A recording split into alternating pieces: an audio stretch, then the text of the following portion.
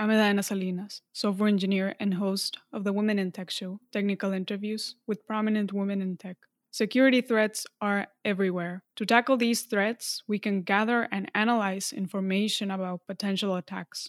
Barbara Kay, Senior Director of Security Product at ExtraHop, explained internal and external threats that systems can be exposed to. We talked about different types of threats and how these can be identified using machine learning. Barbara also explained the product development strategy for products and security. Prior to working at ExtraHop, Barbara led security operations, market research, and product strategy for McAfee, and was responsible for threat intelligence and analytics solutions, as well as the security information and event management. Before McAfee, her consultancy helped innovators including Cisco, WebSense, Good Technologies, McAfee, and Netgear. Before we get on with the show, I'd like to thank Blind for being a sponsor. Navigating the workplace can be a challenge. Blind is here to help. Blind is an anonymous app for tech workers where they can discuss and talk about career development, compensation, workplace harassment, corporate policies, and more. Go to teamblind.com to download the app and connect with other employees from your company. That's teamblind.com. Thank you.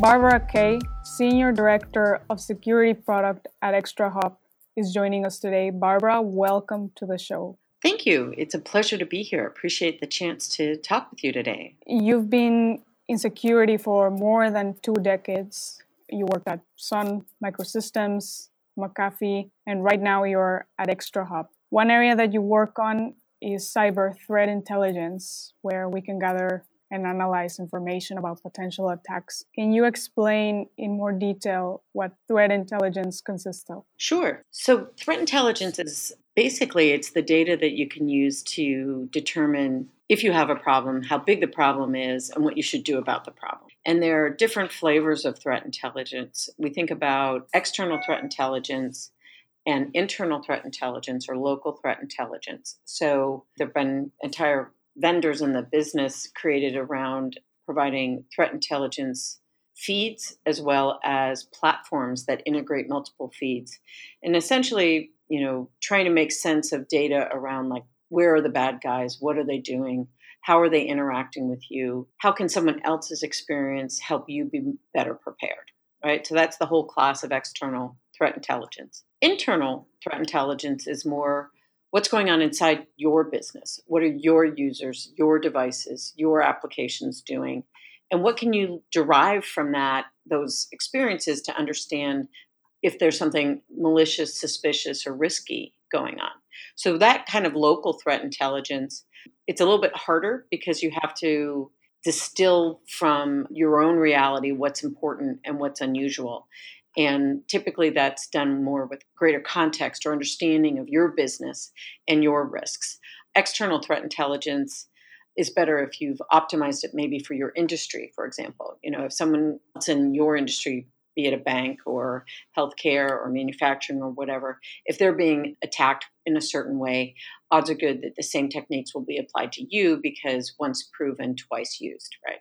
What would be an example of an internal threat? So insider threats are actually pretty common. You've got deliberately malicious actions, right? So, for example, a few years ago, you had a database administrator at the city of San Francisco who deliberately changed the keys for getting access to the system. You have people who will go in and maybe they will destroy data or they will steal data or they will expose data in order to cause damage, right? Then you have accidental threats, right? Where you have someone who's trying to do the right thing and do their job correctly, but maybe they're taking some corners on policy or risk because they're in a hurry, they didn't know, whatever.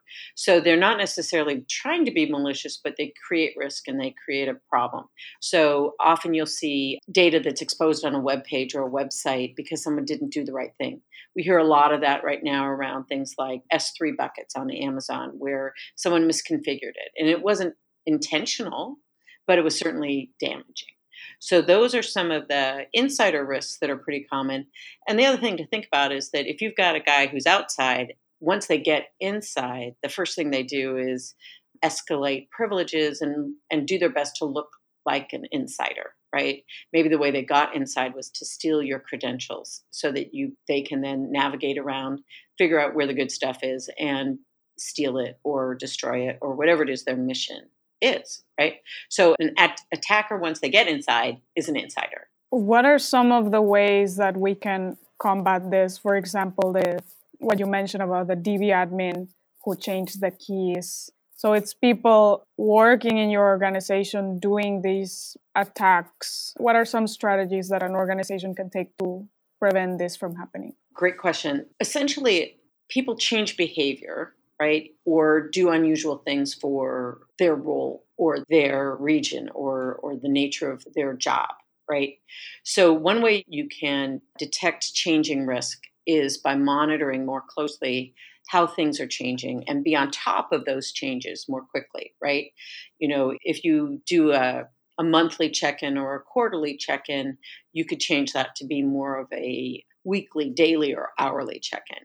You can use things that we call behavioral monitoring to identify when something starts to behave differently. There are ways to use machine learning, for example, to understand changes in risk and changes in behavior that might be more subtle than you would notice, right? If it's easy to observe certain kind of superficial changes, but a collection of detail that becomes a pattern might be easier for a system or a machine to detect reliably.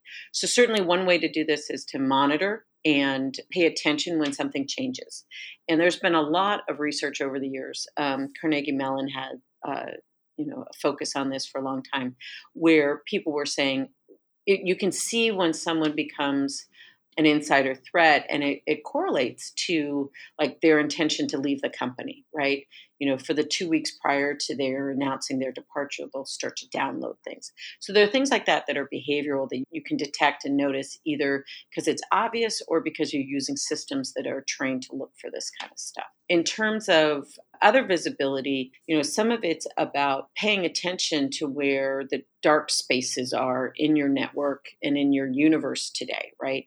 A lot of people have invested in the traditional perimeter-based controls, things that are on the outside of your infrastructure, right? Whether that's a firewall or web gateway or even endpoint technologies that are agent-driven. And, people put a bunch of detection kinds of capabilities and preventative controls out there. But if I can bypass them, then I can run amok, right? Or if I'm already inside, then I can run amok. And so increasing your sensitivity and your ability to notice that something's happening is also important. And that's an area where east-west visibility, if you think about it, it's inside the logical enterprise. Can you tell when something risky actually happens? And can you quickly do something about it? And there's a whole class of investment there. It's more, I think of it as late stage attack activities, where you're looking at, assume you've got a problem. Can you deal with it quickly, reliably, and with accuracy so that you know that you've cleaned it up and you've moved on? You mentioned paying attention to where the dark spaces are. I know dark space is a term used in security. Can you explain in a bit more detail what this means? Sure. The way I think about it is it's a little bit like the old Pink Panther movies where the guy's wandering around with a spotlight. People have put a lot of focus on certain things, right? Maybe it's my endpoint, right? Somebody's there and they're looking all the time. I've got preventative measures on there. There's a lot of focus on making sure my laptop is safe and the data that's on it is safe. There might be a lot of focus on the data center, right? Where people have instrumented the systems to shed light on literally what's going on, right? Who's using it? What are they using it? What tables are they manipulating? What are the commands they're using to interact with that, right? But there are two forms of dark space. There may still be areas where you're not looking, right? So those could be internal areas that are hard to monitor. They might be ephemeral areas that spin up like a workload. It spins up, it executes, it disappears. It didn't have a chance to be, illuminated, if you will. It might be encrypted traffic where I can't see inside it, so I don't know if it's good or bad, right? So it's dark to me, right? So there are things like that where you don't have the visibility to understand, is something going wrong, right? And there's also organizational dark space, if you will, where there may be visibility, there may be awareness of something, but it may not be available to the person who needs it, right? So if you are deeply involved in endpoint visibility, but I'm in another building, I'm in another division, I'm in the security department, I may not have the same access that you have. I can't see the same data. So those endpoints look dark to me, right? So there are different parts of it, but the key is, can you get accurate insights into the things that are happening in a timely fashion? And if not, there's too much dark space in your universe. And when I was researching for this, I saw ExtraHop, the company that you're currently working at, is looking at this blind spots and providing insights. Can you talk a little bit more about this? Sure. So we feel that there's a lot of value and detail that's exists within your network traffic, within the wire data that's in your universe. So if you can get access to that information and get meaning from that information quickly and reliably, then you can take action against whatever the problem might be. Right? It may be that you have a risk or a part of your attack surface that you didn't realize, and you can clean that up. It may be that someone is actively maneuvering through your network and trying to do bad things, and you can detect in time to disrupt it or contain it, or at least minimize the size of the impact crater, right? So our belief is that with the right data, with the high quality data, and with timely access to that data, you can get much more high fidelity analytics, much more definitive insights about what is going on. And you can quickly turn those conclusions into actions by understanding, there's something wrong. How big is it? What nature is it? What should I do about it? Did I get to root cause? Do I understand everything I need to do to make it go away and return me to a safe state, my healthy condition? That's the process that is what a security operations center deals with: detect, investigate, respond. We're helping make that better by introducing higher fidelity data, higher fidelity analytics driven by behavior and machine learning, and then integrated automated workflows that help people get through to the right conclusion in less time. For this case, what is the role of machine learning? You're talking about traffic analysis, right? Mm-hmm. Yeah, network traffic analysis is the category that's emerging, the name for this. And a lot of it's about the east-west corridors. I think about it, the south-north corridor, right? If I'm already inside and I reach back outside, I may be going back out through perimeter controls that aren't really geared to detecting my activity. I'm just trying to understand the role of machine learning. If you could talk about a particular example where it can be used. So machine learning in some ways is the latest version of core technology that's really helping people get the problem solved more quickly and more effectively, right? In security, we started with signatures, we've moved on to rules, and now it's machine learning. And really what it is helping apply the strengths of machines to analyzing, assessing, and surfacing problems. So in our case, we are using machine learning to drive behavioral analysis, right? We are looking at the data, the metadata, and the dimensions off of the wire. We're pulling this information from a data source, and we're using that to train and exercise machine learning models and identify stuff that people should worry about, whether that is privilege escalation that may have happened on an endpoint and now someone is maneuvering through your network. It might be someone who is exfiltrating data. It might be someone who is enumerating files so that they can activate a ransomware attack, right? There are lots of different things that we can identify using machine learning more accurately, more reliably, and more quickly than people can do at all, or systems previously would be able to do with either rules or signatures. I see.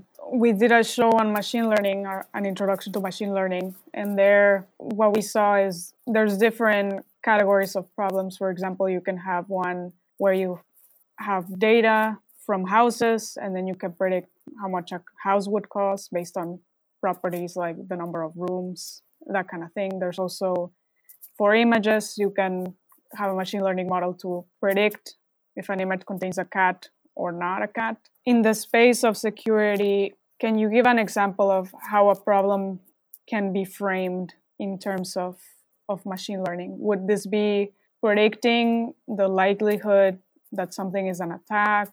Well, one example that we've used is around anomaly detection. So traditional models might use statistics and baselining and say, we are observing over time what's happening and we adjust what we expect to happen based on what does happen. And it's kind of a moving average, right? But it's based on what is observed and there's no prediction involved, right? In our case, we're able to use the existing data and say, what do we think is going to happen based on the factors that we are aware of, risks and existing patterns, and extrapolate from there, what do we expect to happen? And then if the actual result deviates from that expectation, then we have a prediction that something's wrong, right? So you're not trapped inside a statistical moving average, which would absorb low and slow attacks over time. You are able to identify more broadly that something has changed. And you are able to also predict something? Well, we use prediction to indicate, is something different from what we predicted? And is that going to be a problem for you? I think from a machine learning perspective, that's not as concise an example as you would like. I think the way we use it is we use unsupervised machine learning to do behavioral analysis. And we can detect at a more subtle level when the combination of devices and applications and systems are different from what they should be. Does a server start to act like a client, right? Does a endpoint start to act like a server? Things like that are unexpected, we can identify through our machine learning models. Is the choice for using unsupervised models more adequate in this area of security? Well, I think security overall is faced with this skills shortage. There's not enough people and they have not enough experience to deal with all of the sort of existing body of stuff you're supposed to understand, as well as anything that emerges, overnight, every night, right? So generally, people are looking for more ways for machines to step up and do more, whether that's in machine learning to keep up with evolving threats or in automation to take on more of the manual tasks and the predictable, repeated things that you want to outsource. So machine learning, the difference between supervised and unsupervised means that it's going to continue to deliver value continuously, really. And it will change and evolve and adapt over time without a lot of input and oversight, right? And in an environment where you don't have a lot of people to do the input or the oversight, that's a good thing. From a security perspective, some companies are using machine learning, but they're doing a supervised model. And that means that you're dependent on those companies. They may have a consultant who has to dial in once a week to figure out what, if anything, that they can see and what you should do about it. Well, you've taken yourself to a weekly cadence. That's a lot of time for an attacker to get in, do their dirty work and get out, right? Relying on a supervised model is more appropriate for other types of data crunching and data mining than it is for the urgency and immediacy of a security context. And the evolving nature of the threats that you mentioned, for example, if we're dealing with supervised, the examples that we previously explored on the show were recommendations for movies. Movies tend to have very specific characteristics like director, the area, is it comedy or drama? With threats, they're constantly changing their characteristics, right? That's also another reason. Yeah, you think about the dimensions or the features that you use within the machine learning models. There are tons of them, right? We have 4,600 things that we pull off of our data to use to finely control the models, right? Lots of different variations. The thing about the changing nature is that any or all of those could be changing at the same time. There are some very impressive research projects out there that look at techniques and tactics and procedures of attackers. And the thing that's interesting about behavior is that my specific technique might change. I might switch from this file to that file. I might use some different approaches at a technical level, but the behavior I show, the evidence of what I'm doing will still be the same. So if you think about someone who's picking a lock, right? Do they use a hairpin, a bobby pin, or a lock pick set, or maybe they have some fancy, electronic laser thing, right? They're still picking the lock, right? So we can observe certain kinds of behavior and know that those things are bad.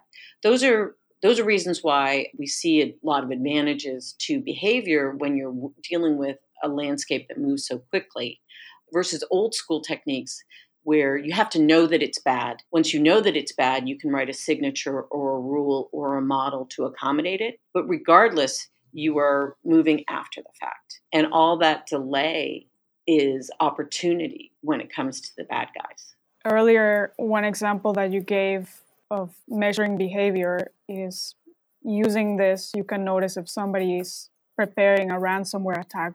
In an interview you did with theCUBE, you said, we still keep seeing breachers and that ransomware is still a problem. It sounded like you're still a bit surprised that ransomware is still a problem. Well, I think that security industry wants to move on to the next thing generally because it's entertaining, it's interesting, it's intellectually engaging. The challenge is that the attackers will use whatever technique works easily, works repeatably, and works at lowest cost, right? So if you turned off your antivirus on your endpoint, the first thing they would do is use Configure or some other, I love you, some virus from yesteryear that worked before, right? So if you stop protecting against something or thinking about something, that's the first thing they'll use because they already know how to break that, right? So I think that ransomware, it isn't the techniques have stopped or that people aren't using it. We do see that companies and individuals have gotten smarter, right? We can be taught. And we do elevate our capabilities. We do realize, let's not click on these, let's use our tools or whatever. What we've seen happen with ransomware is that they're taking the proven techniques from the consumer side and using them more reliably and creatively on the organization, the enterprise side. So looking at finding the servers that have enterprise databases, the file stores that have intellectual property, right? Bigger targets with a bigger payoff.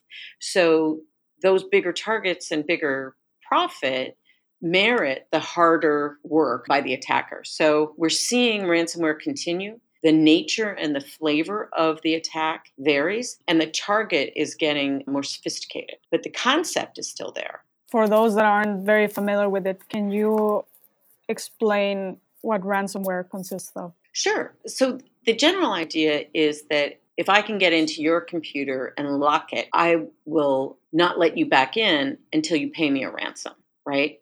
So the theory is that you pay me money in Bitcoin or whatever, I will give you the key to unlock the system that I locked, right? So that was the consumer model that we had. And it was perpetrated typically by, people visiting a website, downloading a file, clicking on an attachment. There are lots of different ways to introduce malware to people's universes. Sadly, what we're seeing now is that the attacker will get on one system, then they'll navigate horizontally to other endpoints looking for systems that have elevated privileges, right? So I may be a normal user with no root access, no system privileges, no extra special treats anywhere, right? But the person sitting next to me might have root access to get into a database. If the attacker can get from my endpoint, my laptop, to the guy next door, they can go farther and go faster and get to richer data. So that's the kind of thing that's happening now is people are finding a different, more interesting target, but they're still doing the same thing. The idea is, I've locked it up. Unless you give me money, I won't give it back. Since this problem is still pretty big and popular, is there anything that you wish more people knew about to prevent them from falling into these types of attack? Are there sort of basic things that they can take into consideration? Yeah, that's a good question. I mean, generally, the first line of attack or defense should be your user, right? Trying to make sure that they understand better what to do and what not to do. And, the challenge is that that's a continuing, never ending battle, and it's hard, right? What you can do is increase your segmentation so that if one part of the universe gets stuck, it doesn't bleed over into other parts of the universe, right? So if my laptop is infected, maybe there's a network segmentation that means that my laptop can't actually reach out to the database administrator sitting next to me, right? So that will contain the risk to my laptop and limit the ability for the attack to spread or to escalate, right? You can do things like that where you're segmenting the network, you're grouping users, you're creating devices, and you essentially are creating more containment environments within your universe to limit the ability for an attack to spread if it's gotten in. You can also do some things to make yourself more resilient, if you will, to ransomware. So one might be to increase, as I mentioned, the dark space earlier. If you can increase your monitoring of what's happening, you can detect ransomware activities before they actually encrypt the file. So one thing that is true is often the encryption process is quite slow, right? It takes a while for the actual compute operations to happen. So if you can detect that they're trying, you can shut it down before they've succeeded. Another thing that you can do is monitor for the kinds of activities that happen when people are searching for the good stuff, right? So I might perform reconnaissance internally. I'll be looking around saying, are you a file server? Are you a file server? What kind of data do you have? Who do you talk to? So there are things that the attacker does to identify things that should be ransomed. You can look for those activities and shut them down before they have a chance to actually start to encrypt anything. And another thing that, it's a little bit like, get exercise and eat well. You should have the ability to restore your data. So if it's encrypted, you don't have to rely on them to give you back the key. Because honestly, that's not a good idea. It's not a safe bet, right? They may not do it in a timely fashion. And even if they did, are you willing to trust that they didn't leave themselves somehow a backdoor in that file? So if you have the ability to reconstruct the data and have it available to business or to go to a backup that hasn't been infected, then that's really core risk management tactic these days, given the likelihood of a ransomware infection. What you're saying is, first thing, is hard to educate a lot of people on don't click here, don't download from there. So you're saying as product developers, we can alleviate some of that spreading of the ransomware, right? By being more resilient and being aware of grouping users. And yeah, I think if you're a security person, you have to assume the worst, right?